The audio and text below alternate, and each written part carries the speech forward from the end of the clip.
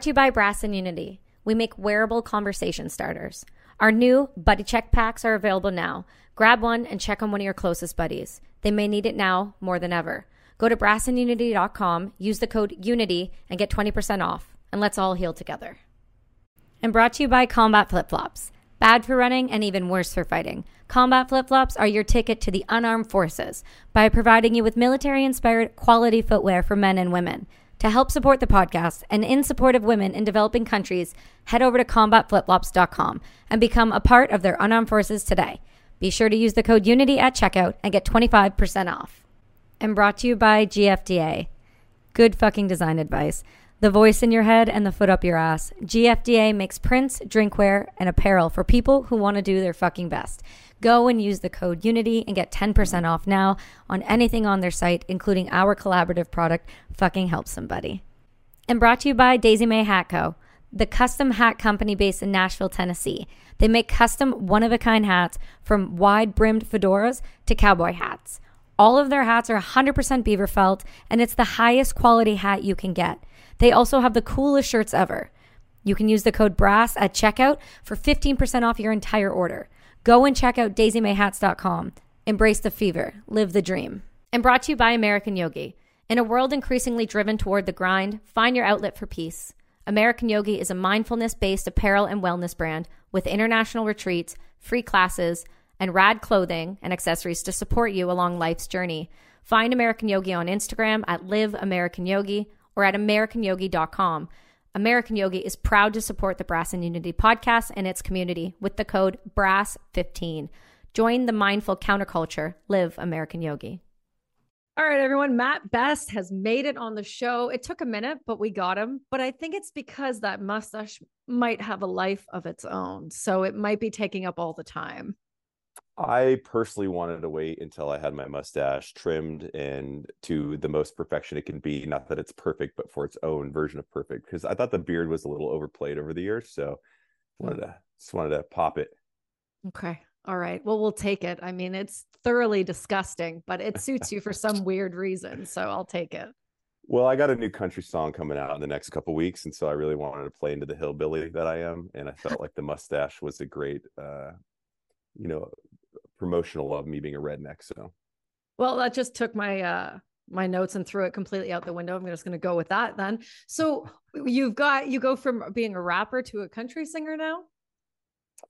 Yeah, I feel like music has been always one of those things for me that I wanted to be in bands when I was growing up, and I was actually a bassist in an emo band, but it never kind of amounted to anything, and I didn't want to do the rock star lifestyle. And admittedly, I'm not talented enough when it comes to being a vocalist and or guitar player. But granted, now that we have some Melodyne and Auto-Tune and great producers, we have the ability to put some really cool stuff. So I love writing music, but it's not specific to a genre. So I usually sing stuff or do stuff that doesn't require great, higher, really vocal performances. So rap and country are kind of those two genres that are the easiest to do. No, I mean, great. There's some great, there's some great country music art. Like Morgan Wallen is one of my, I could put that on all day, every day and listen to him. And he is an amazing vocalist, but to sing like an Alan Jackson style song, it's not that hard. Yeah. I don't see you belting a Sugarland song anytime soon. No, definitely not. Although I will say, I think you don't give yourself enough credit. I've been in the room when you've broke out into song during like a piano play. I think you're not as bad as you think. Clearly, I mean, you've been on the charts before, so people either just really like you and, entertain the idea of you becoming a musician and download your music, or you're actually not that bad to listen to. So I'm just going to go with you're not that bad to listen to. Fair enough. It's fun. But I hang out with guys like Danny Worsnop from Asking Alexandria, who is just, he starts singing and he'll stop a whole entire room. So I'm used to having just insanely talented people around me. So they set the bar really high. Oh, there's nothing wrong with that. There's something about hanging out with individuals that are bigger and better than you, if only to learn from, I feel like is a good tool. No cap. As the kids say, right? Oh my oh man. All right, let's talk about how I met you, because you and I have we've sat and chatted before, and I think I got a side of you that I didn't expect. And you and I met last October when I came down to do the show, and I spent the week out there If I would have spent the week, if I was left to JT, I would have been in his house, locked in that one back room, just waiting for a week. But fortunately, Logan was like, I think we'll take you out of the cubby hole and take you to go do things. So I got to chat and watch what you guys do and what Black Rifle is and from the inside. And I got to say, it's impressive to say the least. But before we kind of touch in on Black Rifle, because it feels like everybody knows your story. So I want to get my own version out of you, though, kind of about your life before that, because you've done a lot of things that you seem to skate over or turn into comedy. And I wonder if there's a coping mechanism in that, a dark humor aspect of it. So I'd love to talk a little bit about your past if you're cool with that. Yeah, 100%. I mean, admittedly, I've always kind of used the language of humor through horror, and a lot of the difficulties that I've been through in life, and it's just not, surrounding the military experience or the war experience. A lot of that, some of the hardest times I've ever had have been in business and losing friends, and humor has always been a currency for me to bring my spirits up and motivate me to continue on. So absolutely.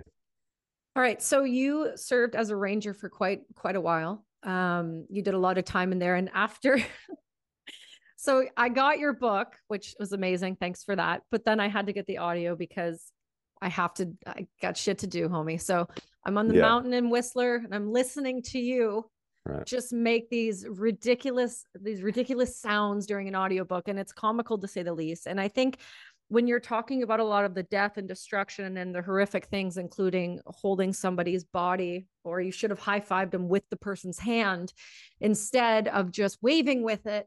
I wonder how that has affected you. Like you said, I know there's humor to it, but there's got to be more to it than that. I mean, was it that you just knew this was your job and this was something that you had to do? Or was this just a coping mechanism during the time serving as a ranger? Yeah, I think that there's levels of it being a coping mechanism. For me, I think a large part of it is, when your reality becomes a fantasy and you're living in what you thought was only capable in a fantasy in the light of holding a human body part, I think that cognitively you're not conditioned, nor were you ever. I didn't grow up in an environment where there was war in the streets every day.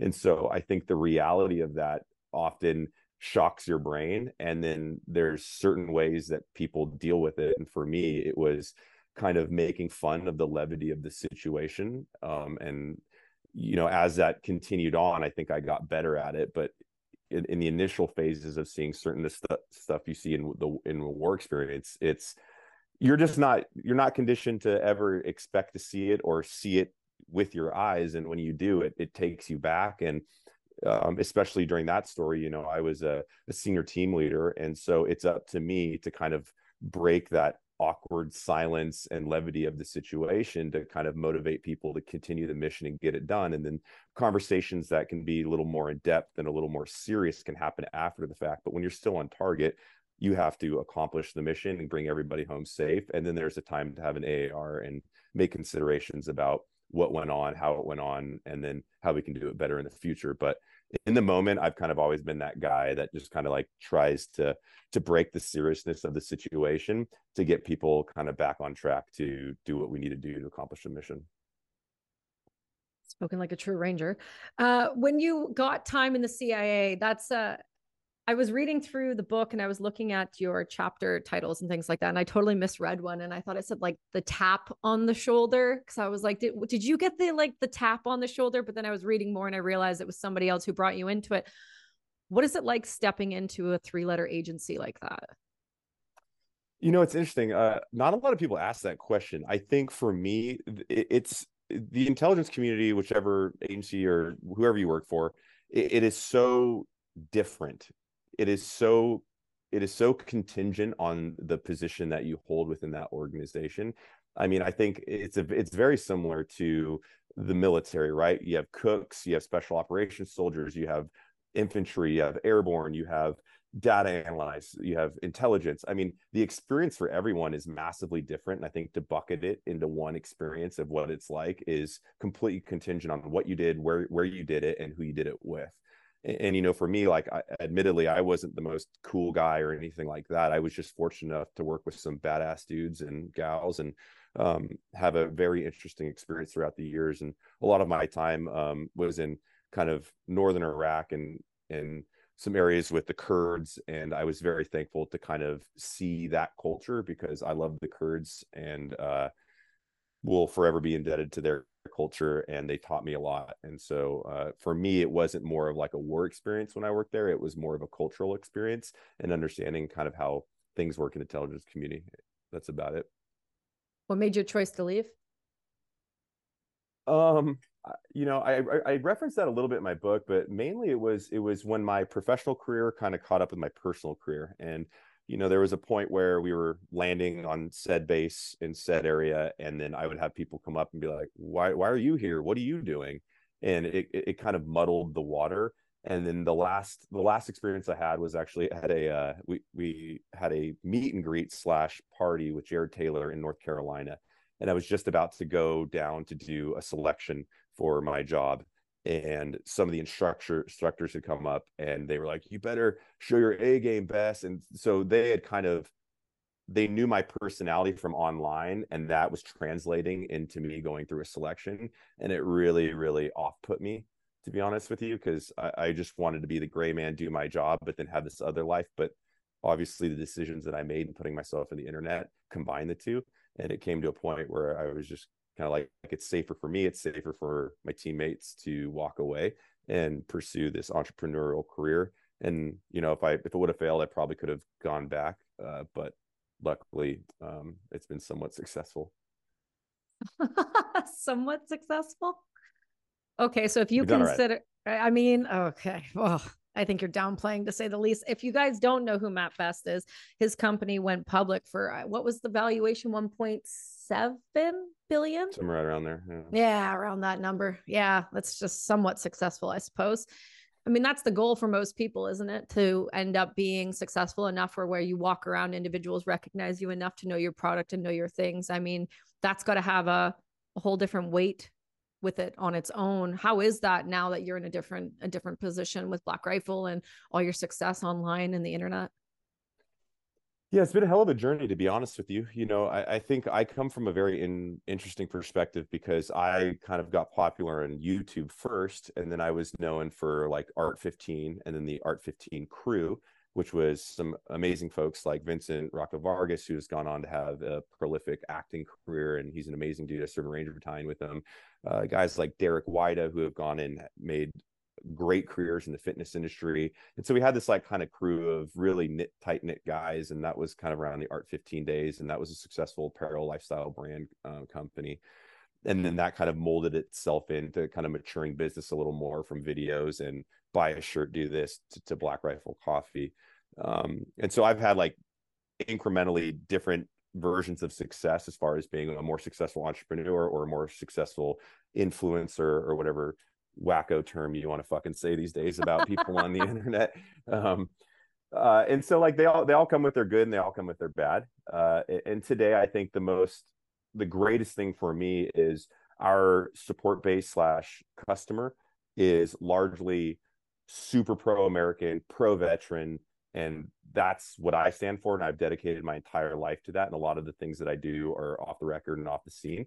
But when people walk through an airport and I see a Black Rifle shirt, and they might not even recognize me, but we kind of just smile and wave. It's a very like, I don't know, subculture brand. And you're just like, oh, I know what you're about, dude. Like, you probably own an awesome AR and you support veterans. And so it's like that. It's that little head nod you do. So I'm very thankful for that, and the people that have supported us over the years.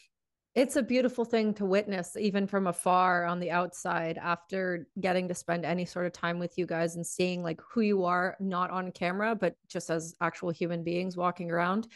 I was recently in just at a coffee shop pretty locally, and there was this gentleman. I was having a conversation with my girlfriend. I had, you guys sent this awesome, as you do, you send me coffee in awesome mugs. So I was carrying this mug around with me, and we sat down, and there was this older guy sitting next to me. He must have been in his 60s. And I said, my girlfriend asked me, what is that? I said, it's Black Rifle Coffee. She goes, oh, I haven't heard of it. I said, it's because you live in Canada and you don't veteran gun freedom stuff. So, Yeah. she was like, no, fair enough. She's like, she's getting into it. Anyway, this gentleman heard me say the words Black Rifle Coffee, and you could see him perk up. He had his glasses on. He was still wearing a patch jacket, had a hat that needed a patch on top. And you could see he got really uncomfortable really quickly. And I heard him say to his wife, I'm going to ask her if she knows where I can buy some in Vancouver. And so I was just waiting, and I said, what about Black Rifle? And I kind of turned and did one of these, and he goes, I love their coffee. And I said, great. So we end up having this huge 45-minute conversation that ended in tears, and him end up showing us photos and this amazing experience of his life. And the long and short was, he said, he got released for some serious stuff in the RCMP. And he said, it's nice to know that there's a community out there that actually cares about us. And he was bawling his fucking eyes out at a coffee shop to a complete stranger about your company. So I text Evan right away and let him know. And he said, thank you. It was right around a time that you guys had just lost someone. So he was grateful to hear it. But what's beautiful about the community that you guys have built is it's widespread. But like you said, there's this silent nod, there's this understanding, there's this perception that if you support this company, you have these values. And I think it's beautiful. We don't get to quite have the same values as you guys do. They're taking hunting guns away as well in Canada. So when I go down and you're just chilling with a 50 cal machine gun, just out in the open, not on a military base, it blew my mind. But what else blew my mind was how kind you guys can be to the people when you bring them in. And I think that's a different perspective than some people have. At least in Canada, if you are not more military, I don't even say right wing's not the right word, but pretty much anybody who's anti-Trudeau would lean towards your company and what you guys stand for and what you guys believe in.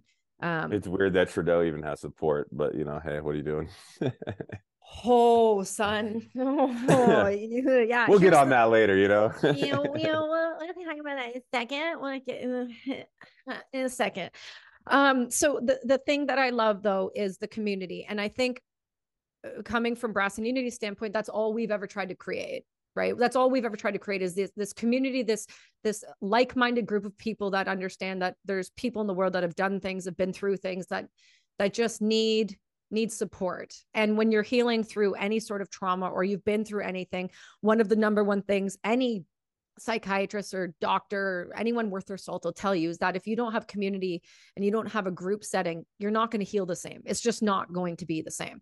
Do you think that allowed for you and the others in Black Rifle and in Article 15? And so basically anyone around you, do you think it allowed them to heal in a different way because of the community you created? Absolutely, I do. And I think, to use my personal experience as an example, is, I had a very, very difficult time transitioning out of the military. And then when I went back and started contracting, I was able to surround myself with like-minded individuals that saw kind of the world through my perspective and had the same or similar experiences that kind of guided their thinking and rationale and perspective on life.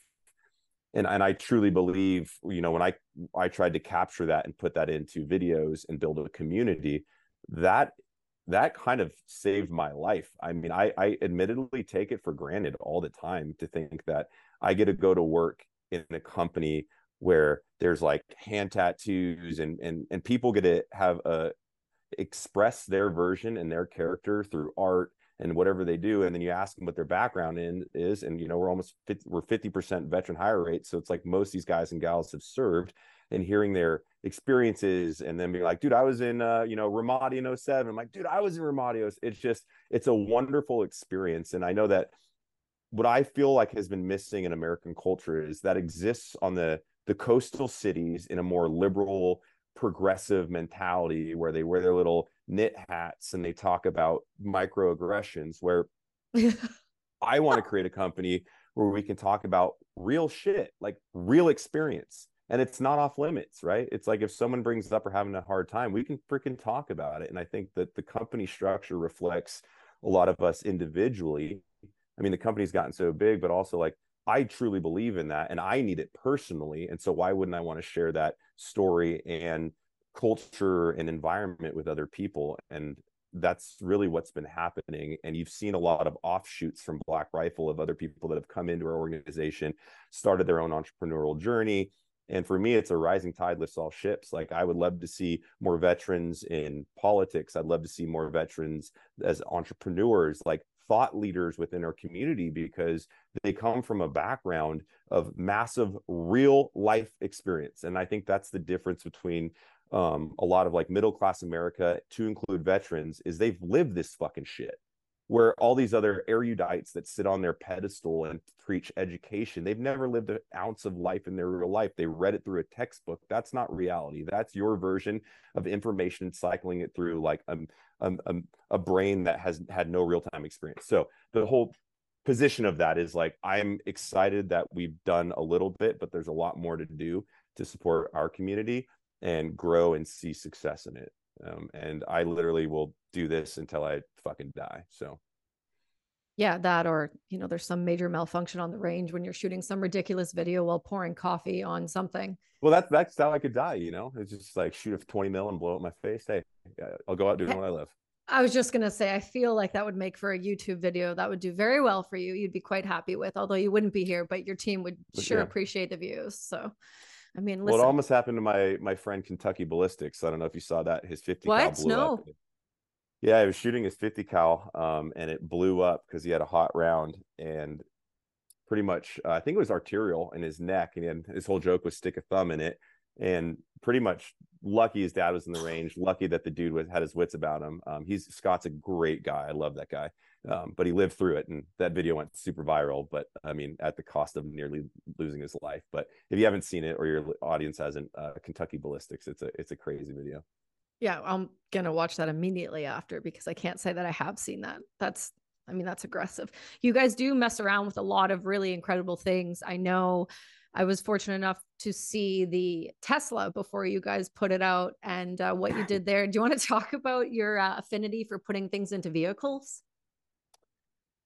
You know, it's interesting because when companies, they do these marketing campaigns, and like I've you know, a large part of my background comes from directing and content and ideation and these things around how do you create an experience for an end user that is entertaining and engaging. And when we kind of just sit in a room sometimes and go, what's the most ludicrous, crazy thing we could do? Like, let's put a minigun on a Tesla or said vehicle. And then we luckily have so many amazing friends that have destructive device licenses. So we have the ability to like obtain these items and just throw them on there. I'm like, I've never seen, when we did the Prius, a 20 millimeter Gatling gun on a Prius. Like, it's just hilarious. It's like this eco-friendly, you know, electric car that has essentially an A10 Vulcan cannon on it. I mean, it's why not? You know, why not? And the funny thing is people think we spend a buttload of money on that stuff. Like I'm still in, like, you know, startup phase when I do content.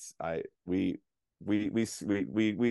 pull our pockets inside out and try to shake out the fuzz and get a couple pennies to do it. But luckily we have some super talented people that make it happen. Well, your YouTube, when you started that, I believe, if I didn't read this incorrectly, you started your YouTube in 2012? Yeah, right around 2012. Yeah. So what was that God, like? I'm getting old. That's 10 years. Damn. Bro, tell me about it. I got out in 11, and I sit here, look at the clock sometimes. I'm like, where's my rocking chair? Where's my shotgun? Yeah, no. Like, oh, I'm miserable though already. This is a problem. But what oh, you got me off track there. What's the next kind of thing for you guys? Because YouTube, for you, like you said, you started that and you put out that video, which, by the way, I went and watched this morning, the first video you put out, which arguably I wouldn't have had the balls to put that out. Just, I think your ability to look at yourself in a comedic way and just see it for what it is, as just helping others, and not seeing it as like an embarrassing thing, or like, oh, I didn't look right, or, oh, I wasn't good at that. Do you think that's because, number one, you're a ranger, so you don't really give a fuck about anybody besides, you know, your people? Or do you think that's because you see the greater good in helping others and knowing that would make someone else laugh? Yeah, I mean, I think times were different back then, but to your point, I guess I just don't really give a fuck. I think it's hilarious to make fun of yourself, and I've tried to do that over the years and keep it humorous and stuff. And, you know, especially recently, and that's what my channel has tried to always do. And granted, I've kind of been not on it for a while because I kind of lacked some creative vision and what I really wanted to do with it. But this year, last month, I finally published something. So I'm getting back into it and doing what I'm passionate about. And I feel like that's what art is. It's an expression of your personality, and it's not like a direct representation of it. But, you know, I enjoy making people laugh and doing crazy stuff. And a lot of the time, the stuff that I'll put out, people don't have the balls to do it. They're worried about backlash. They're worried about looking stupid. And fortunately, I'm in a position where I can kind of do what I want, for better, for worse. So that's cool. But yeah, I mean, I just like to make people laugh. There's not a lot to it. That's what really started this whole thing. Was I like to put a smile on someone's face, and when you see comments that are like, I really needed that today, I mean, that's literally what you do it for. So I find that YouTube can be a cesspool in terms of the comment section. It's of course very similar to Twitter in that sense. So how does somebody either coming up at your position, above your position, or wherever online, how do you cope with that? Because I know, like you said, you don't give a fuck, but truly, like, beyond, like, I know you, when you say you don't give a fuck, but like, for a second, when somebody comes at you online, does any of that affect you? Do you have any coping mechanisms? Do you just not care? You know, yeah, I mean, a lot of people say don't read the comments, and I think that that's misleading. I think that there's, you know, it's I look at content in a democratic sense, that, you know, if the majority likes it, then that's voting power that says it's good, and people in that space view it.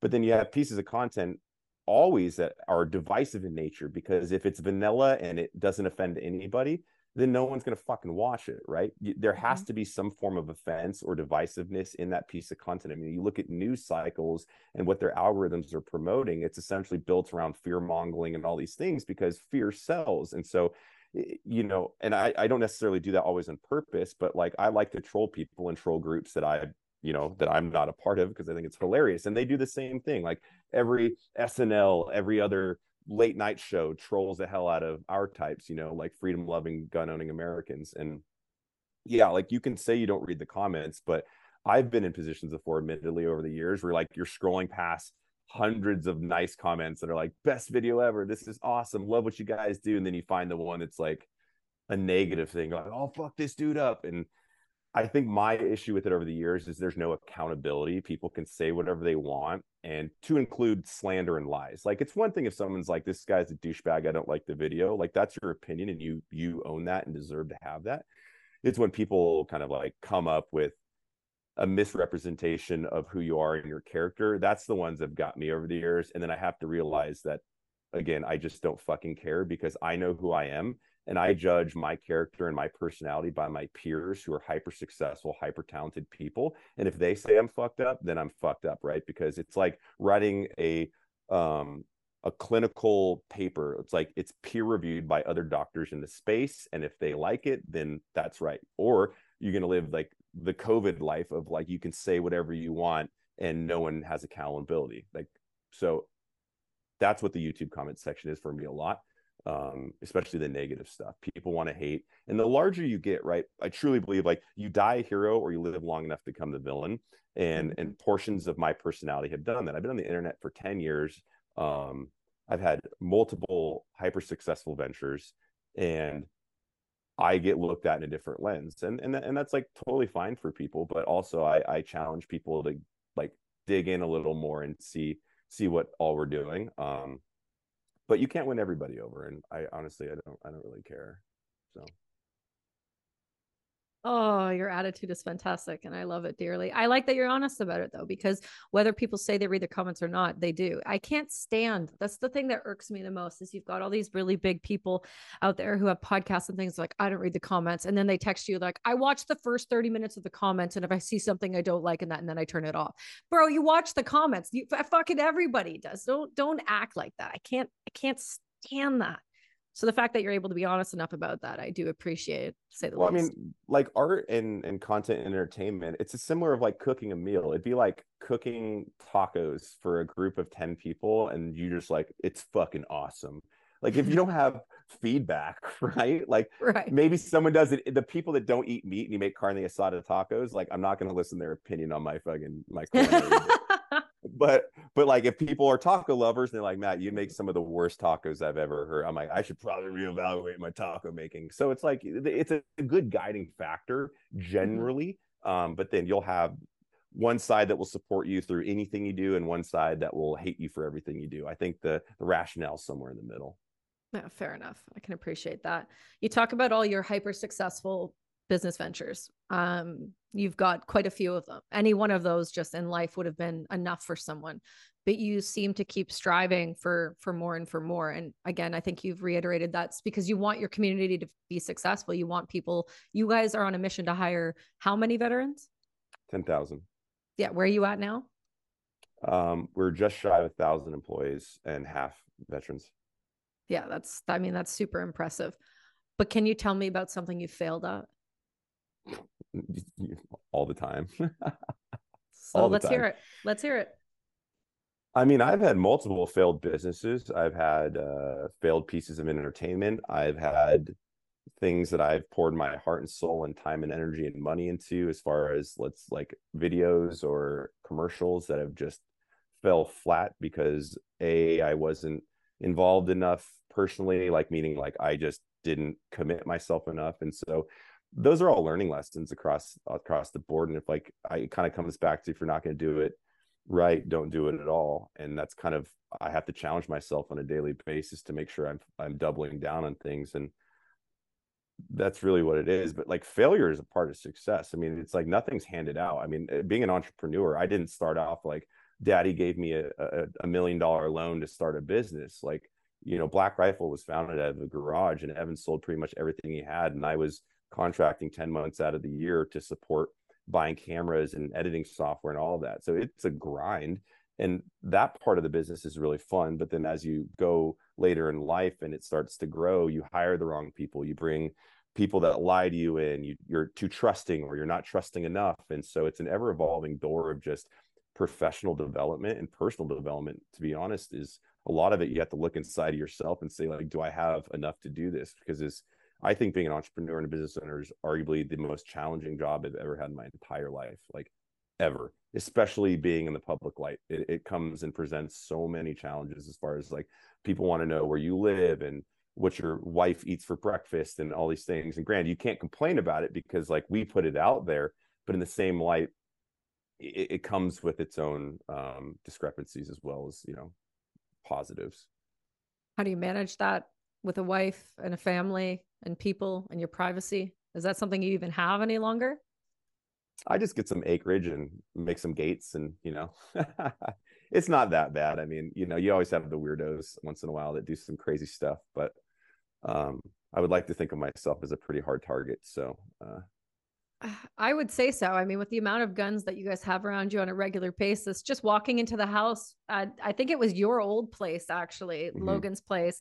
There was guns, your books and guns everywhere. Well, I don't have kids, so it's super easy for me to just like have, you know, like a kitchen Glock, a bed Glock, a kitchen Glock, you know, maybe a toilet Glock.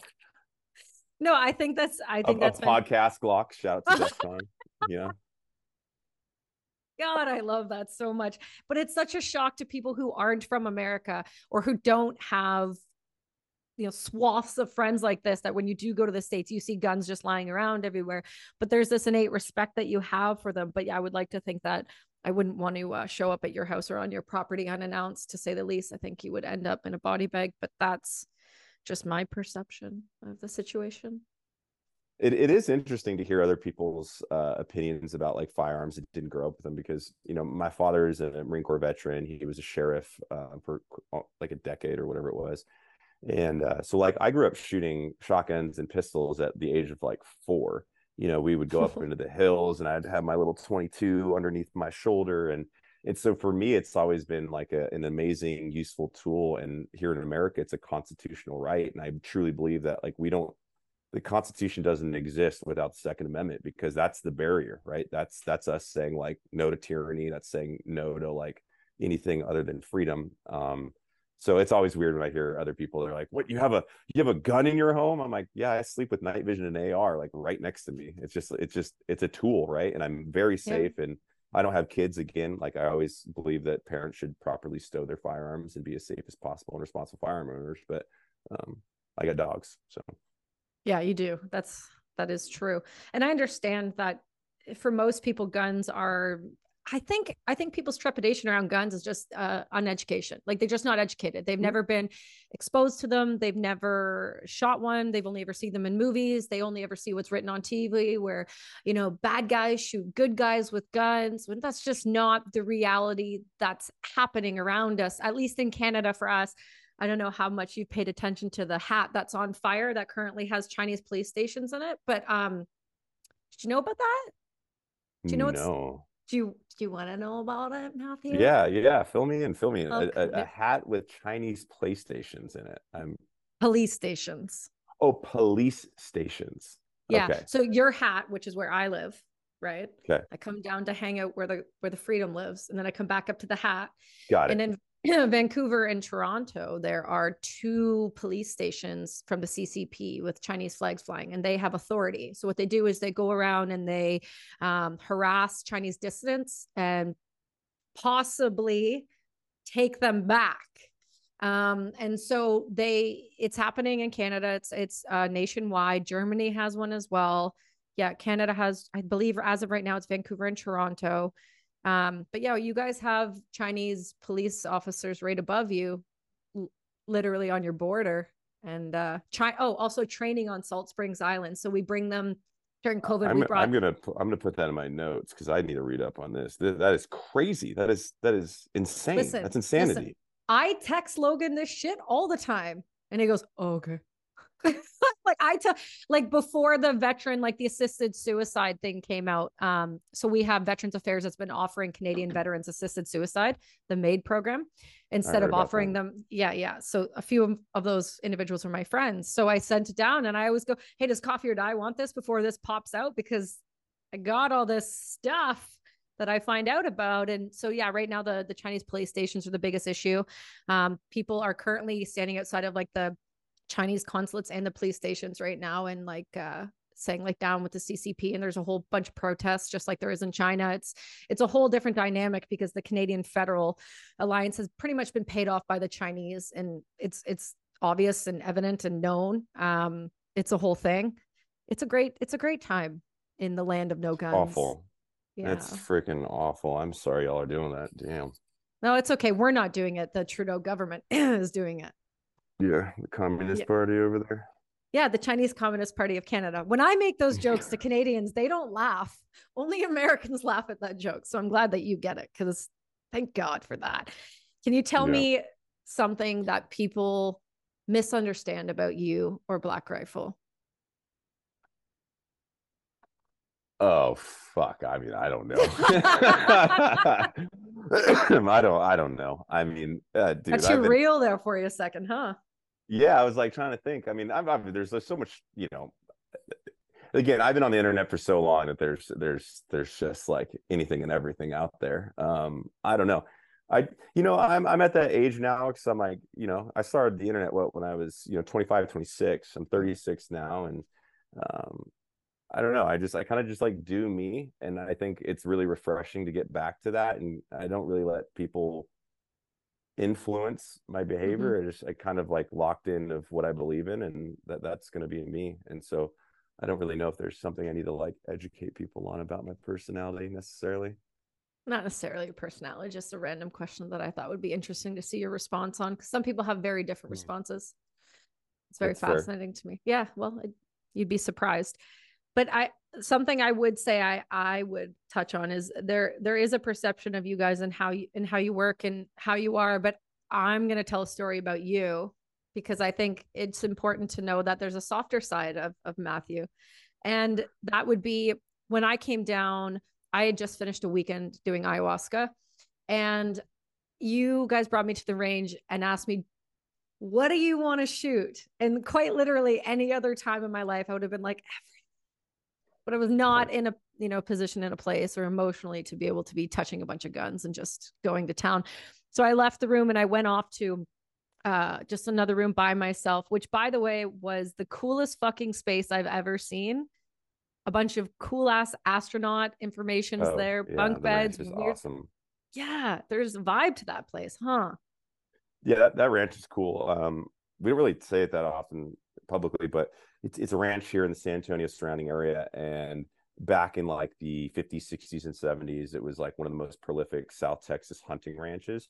And so you have all this history and epic shit on the walls of astronauts that came to visit and really big VIPs. And it's a little sad to see the deterioration of that ranch over the years based off of like the family lineage. And I think now they kind of just want to sell it. And it's unfortunate that one day they'll probably get, just bought up by housing developments. But for now, we get to use it, and it's really cool history. And we have the range out there, and then there's places to like fish and drive ATVs. And it's really been a staple and a part of the soul of the company for about, I don't know, 5 years now. So we've been so thankful to have it, and so many cool memories. And I'm glad that you had a positive experience out there as well. Well, I'm voting for you to purchase it. So I think that should be on the list. It's too nice of a town. It's too expensive. We were like thinking about it, and they told us the price tag, and we all ran away. Really? Oh, it's so expensive. It's ridiculous. Yeah. I would think that you would want to keep the history though. Like themselves. Like I would think that they would want to keep that. Not when you're talking tens of millions of dollars and the family can sell it. I don't know the interpersonal workings with it, so I don't want to discredit anybody. But also, I if it was in my family, I would do everything in my power to keep it. Yeah, it's a beautiful space. But anyway, I digress. You came in, and there's massive groups of people that are around you when you guys are filming, and just musicians and veterans and guns and just groupies, not the right word, friends of everyone are there. And it's just these massive amounts of people all the time. And I just snuck off to myself, and here you come. And you're just, hey, you good? Hey, you good? You just took time out of whatever you were doing, barely knowing me, just to check to make sure somebody else was good. And I think people don't see that side of you. I think they see it on a larger scale from an overview, like you're trying to help so many people. But from an individual's perspective, I had a very different experience with you than I think a lot of people have. And it's that you were very honest and open and very deep. And I think that's where, when you say the people we hire, we like to hire for a reason, because you need to be deeper than a cookie sheet to be around you guys, because there's been so much experience in your lives that sitting there and talking about the weather and like the latest Netflix show, like it's just not going to suffice. It's not going to feed the soul. It's not going to help anyone. And your willingness to sit with me with that has always and never left. It's always just been a mark that I've watched from afar after that. It's changed my perspective on you in a quite a big way, for a good reason. I don't think that you were ever anyone I didn't respect, but you always have this, you're the media guy with the super white teeth that's always smiling with a fucking machine gun and a guy in your backpack. Like I got to see a very different side of you, and I'm grateful for that, because it shows the humanity side, and I'm stoked on that. So thank you for that. Well, thank you very much for the kind words. And I definitely remember that conversation. It was with the big bay windows right there at the ranch overlooking. Yeah.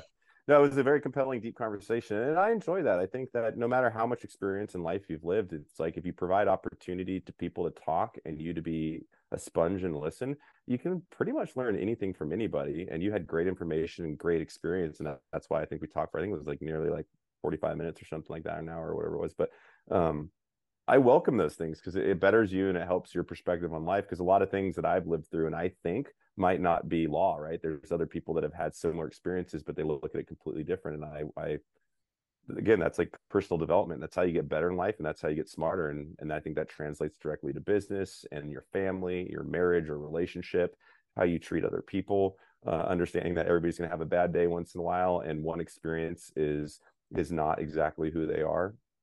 So, yeah. No, like I said, there's a lot of different ways you can look at people, but you guys seem to open the door to a different way of thinking, and I'm grateful for that.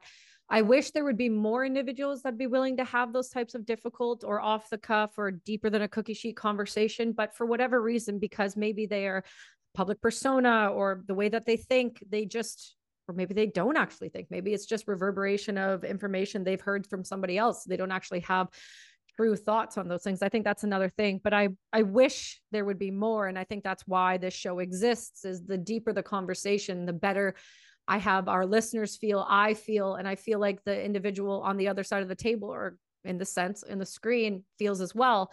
And this idea that we can have conversations that are, like I said, just deeper. And it's more important now more than ever for individuals to be having those, because I think so many people, like you said, for sure in America, there's a left side and a right side, and struggle to find the middle. And I think that's where we've lost the ability to find the middle, is because we don't have, or we're unwilling to see other people's point of views. I don't know that you and I have too many different points of views, other than the fact that, no, I think we're pretty on par here. I mean, you think that Trudeau should perish like everyone else. So I'm going to lean towards that. You believe that guns should exist. I'm going to lean towards that. How do you feel about psychedelics? Psychedelics? Yeah. Yeah. So I can't say what organizations, but there are certain organizations that are doing massive clinical research surrounding trauma victims, PTS, and veterans as well, bucketed into that. And I work with a few. Well, let me start here. I work with a few different organizations. Some on the clinical side that is more formal practice in medicine, where they do shots in the neck, and it's a fight or flight response, and you're resetting the nervous system to reset the brain. And so, like, I have my kind of ears in the streets with all these different organizations that are trying to do groundbreaking stuff, because, and when I look at people that have been through trauma, and we always say PTS, and we associate that every single time with a veteran. And granted, I'm here to help veterans. It's what I believe in. But like, we don't also talk about like rape victims. And there's so many female rape victims. And a lot of these things that are benefiting veterans are really helping like traumatized women in rape cases. And there's a lot more of them, to be honest with you. And there's a lot more social misunderstanding about that experience comparatively to the veteran experience, because like I can be like, yeah, I went to war and I'm revered for it, but and I'm not saying they're the same or they're different. I'm just saying like the experience and the trauma is a same kind of human emotion. And so it's been really cool to see some of the stuff that's been happening on the clinical side. And that also with psychedelics, I've been, Jared Taylor is very open spoken about that, my business partner, about him and his research and some of the nonprofits he's working with, and guided tours down with doctors and all of that. And so where I sit today with it is like, I believe in it. I think it works. I've seen it change some of my friends' lives for the absolute better, like guys that were on tens of medications, that were suicidal, that were angry and violent and alcoholics. And they go through this long process of going down there and taking their journey. And they come out the other side as like loving, introspective people that have a new life purpose. And however they got there, I'm not sure, but that journey and the psychedelic component associated with the doctors are great. I think we start to come into issues, just like some of the other stuff, when people are self-prescribing without a visceral understanding of it. And I think that's where the complexity and the complications are going to come in as it becomes more widely known. And then you can reference success criteria that happen to certain individuals and then say, hey, well, if I just go do a journey on myself at my house, like, hard no, right? And unless, I know people do it recreationally, but, and I'm only speaking from my uneducated opinion. I've seen it work. I fully support it. I can't wait for the next 5 to 10 years to like undemonize a lot of these drugs. Like marijuana is another one. Like the fact that veterans can't go out and get like medicinal marijuana to help their fucking sleep is the most stupid thing in my, like, we're going to feed people and self-medicate with booze, alcohol, right? And I've been one of those guys like my whole entire life. Like I've, drank a lot. And it's like, and I see other people that finally got into a legal state. They're like, dude, it changed my life. I stopped drinking and I can sleep better. So it's just like, I want the conversation to be around helping people, but we obviously know big pharma and a lot of other lobbyists don't want to help people. They want to fill their pockets. And I think psychedelics bucket in there as well as marijuana. And I support it, and I would fully support a lot more research going into it and helping people.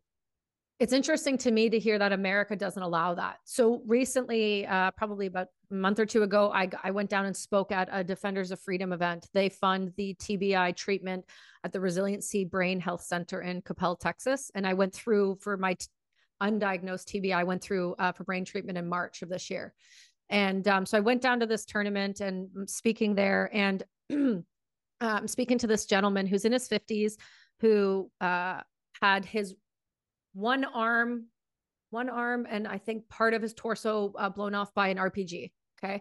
So he's a pastor with like 8 children. This guy goes above and beyond, but he's in like living hell because the VA down in America stated that if he uses cannabis or tests positive, he will then lose all of his benefits. But if he takes the oxys and the this and the that, he goes, all I need is a couple gummies and I can thrive. I don't need any of these others for pain management, for stress management, for nothing.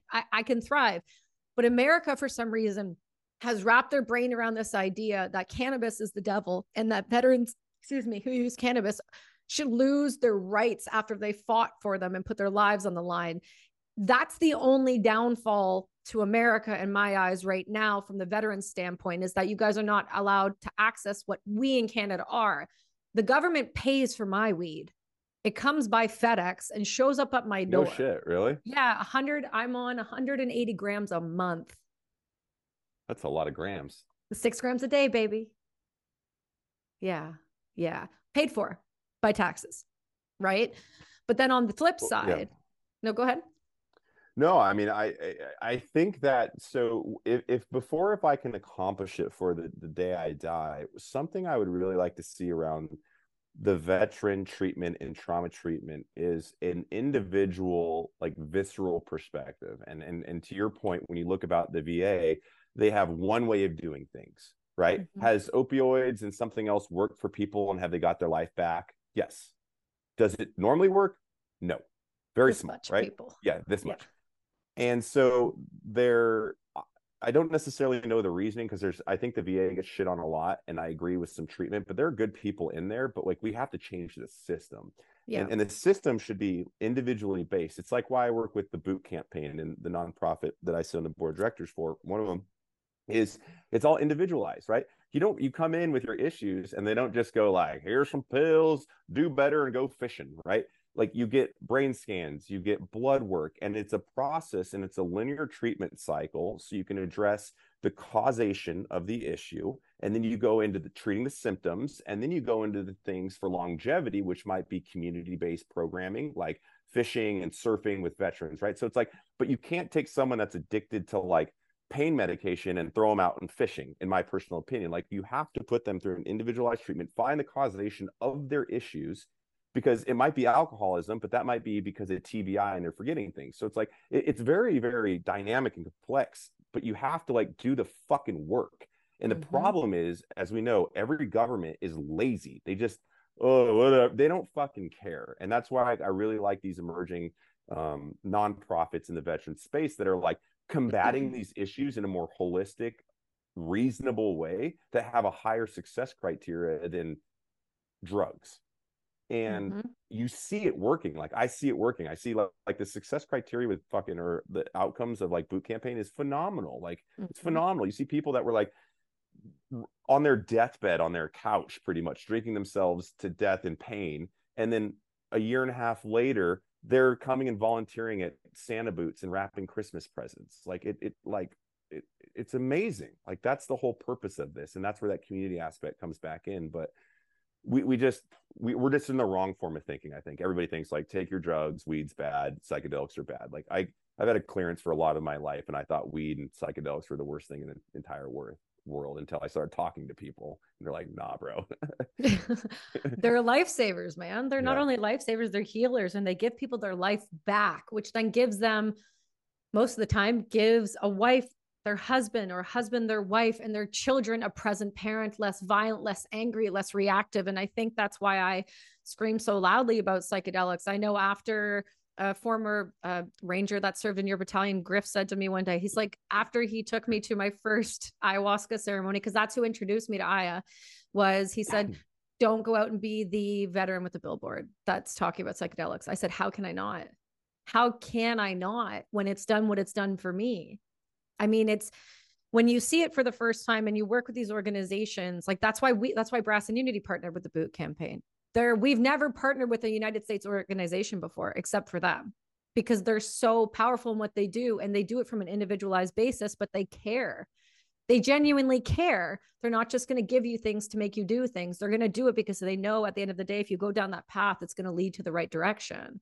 Well, and I think a large part of what people can do that are educated far more than I am in the space, to include yourself, it's like it's educating people on the process to take away that trepidation, right? When you look at an example that you made of firearms, people might be like, oh my God, that's like a ghost gun, right? It's like, no, let's talk about it. Let's talk about how it helps. And the psychedelic stuff, I've learned a lot from my friends that have gone on journeys and stuff. It's like, it's not like you just show up and pop some drugs and you see a purple lizard, right? Like, you're taking months of dietary restrictions. You have to take off all certain drugs you're taking, no alcohol, all these things. And it is like a prep phase. You're going through classes, you're reading, you're educating yourself, like, and then the journey, right? And so, but like, it's not just like a weekend of getting high, right? And I think that that's what we need to communicate to a lot of people to make this more understood, so more funding comes in the research component of it, so we can get better like understanding of what's happening. But not a lot of that's going on, right? It's still like demonized across the board. Even weed is, and it's like, what, we're 2022, it's insane. Well, in Canada, at least the one thing they're doing right, there's a couple nonprofits. One's called TheraSil, and then there's a pharma-based, natural-based pharma company run by some veterans called Apex Labs.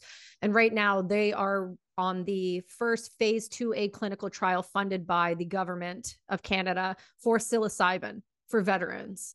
And so TheraSil sued the government under Section 56 to have the right to use psilocybin for end-of-life therapy. So you're seeing this massive transition in Canada where now, once TheraSil wins this lawsuit, it'll trigger the system to have to write the legislation for legalization for psilocybin. So in January of next year, Alberta is decriminalizing psilocybin, ketamine, what's the other one? MDMA, and there's one other one. So the research is happening in Canada. We are starting along that path. You've got legalization. I think in Oregon was the next one that just did the psilocybin as well. So you're seeing some really good results coming out, but it always takes so long. And the thing about our community is, I personally don't believe we have that long. I mean, the stats are showing from 22 to 44, we're losing people faster than we've lost on these deployments. So how do we get to them in time? Like, how do you start? How do you get someone to realize that you can try this thing that you've been told your whole life by either the Catholic Church, your family, or whomever, that if you do this, you're going to hell? Like, how do you get someone to realize that they're in their own way by drinking a bottle of Jack every night? How do you talk to your vets if you're trying to say, hey, why don't you go look at this organization for support?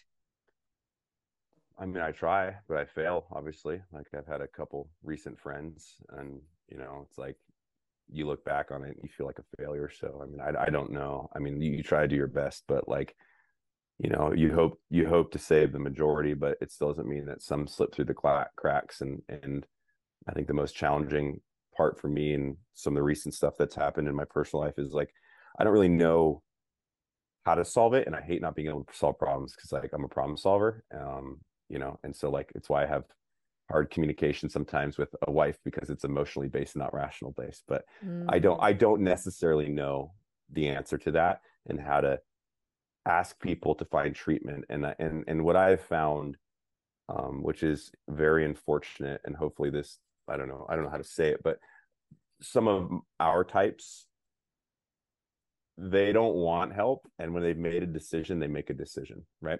When you made a decision to go through a door and there's someone on the other side with an AK-47, you made that decision. You're not going through the door. And I think some of that stuff with some of these tendencies in suicide is the same thing. And it's so quiet that you'll never know the exact reasoning or the motivation behind it. So it's hard to figure out how. And I've been searching for a lot of answers on some of the things. And I you know, but you know, that's a great indicator to get back on mission and continue forward. Like, you can't let those mishaps stop you. It's just kind of like, fuck, well, we got to do better. I don't know what better is, but like, it's somewhere that way. So we got to go. So. Yeah, but the fact that you're willing to see that as, hey, we don't shut down. We keep trying to do better. We keep trying to save people. We keep trying to employ people. We keep trying to make people realize that there is a community that does care about them, that it's not a click base. This isn't just because you know somebody, you know somebody. It's you, if you put the uniform on, you are a part of this community. And that could be any uniform to serve. It doesn't have to be military. You are a part of this community and you deserve the support within that community from all of these people. And I think that's the difference is for me, when it comes to talking to individuals about any sort of getting support or getting help for yourself, if there's a family that's involved, I always just start with, how much do you love your wife? How much do you love your kids? Like, do you want them to remember you? Because they're too young right now if you leave. And I start with that conversation. I might not be the right way, but it's what I know. It's all I know. I'm blunt and I'm to the point and I'm right in your face about it. And I'm annoying as fuck. And you know that. I'll get to you. I will get to you. It may take some time, but I'll fucking get to you. Right. But people's lives are worth being annoying for, in my opinion. 100%. Yeah. 100%. Well, Matt, that's all the time we've got today. I hope that we can do this again. I know we were just kind of starting to scratch the surface on some things I'd like to get into with you, but I appreciate your time, my friend. No, absolutely. Thank you so much. I love the conversation. It's compelling and deep and makes you think through some things. So I really appreciate it. And you're awesome. And I got a gift bag, by the way, and it happened to be some Brass and Unity little thing in there. So it was it was like a 9mm casing and a little the buddy check. Yeah, the buddy check. That's what we did with the boot campaign. I gave it to one of the female veterans at my Utah office because there was no way it would fit around my wrist. And we sat there for 15 minutes trying to figure out how to loosen it to get it around, and it couldn't. So I need a man-sized wrist one. Well, they do fit you. I'm just going to show you how to do it next time when we send them. See these two little balls? You know, you have tiny balls. We tried forever. Take these balls and pull really, really hard. And then it cinches. So just grab this. Son of a... I knew there was a way. None of us could figure it out. Well, that's why I'm not an engineer. That's okay. You don't need to be. But that's the one we did with the boot campaign, the You Matter. That's the buddy check. Check on your buddies. Yep. It's that simple, man. Fuck yeah.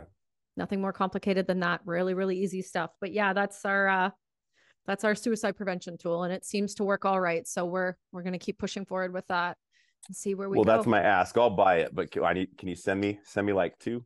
Or are they on the website? Do you have a website? Can you plug your own stuff on here? Do I have a website? Yes, it's Brass. No, I mean, like, are they in stock? Well, I know that, but I'm saying, are they on the website? The boot campaign, yeah. So the boot campaign has, they just ordered a bunch more. So the boot campaign has them, the You Matter section, and then we have our buddy check ones on the Brass and Unity page as well. But go buy those, and we donate the proceeds, man. It's simple as that. Epic. Thank you. All right, my friend. Oh, hey, well, I appreciate you guys. Like I said, if I've learned anything from being in this community, it's that if you surround yourself with the right people, there really is no limit and line to where you can go in this life, whether it's in one part of business or another. You don't have to be an expert at it, but you just have to start. And I think that's what's compelling to me about you is you just started. You didn't just sit there and look back at the video. You could have deleted that, but that was the spark. Like, you just started. And I got to be honest, I do recommend the hell out of your book. I recommend the audio though, because your audio is funny as fuck. I've texted you about it 3 times. It is funny. And you bring levity to things that I think if people heard the way that you deal with them, it would give them, oh, it's okay for me to talk about it that way. Oh, it's okay for me to joke about it. Even though it's painful, it's okay. I think that's what makes the difference. So that's why I've been pushing to have you on, because your perspective is a little different than others. And your viewpoints are fantastic. So can you tell everyone where they can find you on your socials? Sure. I mean, Matt Best across the internet. Instagram's probably where I'm most active on, and YouTube we do crazy stuff, and then obviously Black Rifle Coffee. But I'd really appreciate a full Instagram page just dedicated to your mustache or the mustaches of Black Rifle. I'm just gonna post one later. All right. Just tag me in it. All right, my friend, we got to jump. Right. But everyone else, that's been Matt Best. We'll see you all next week.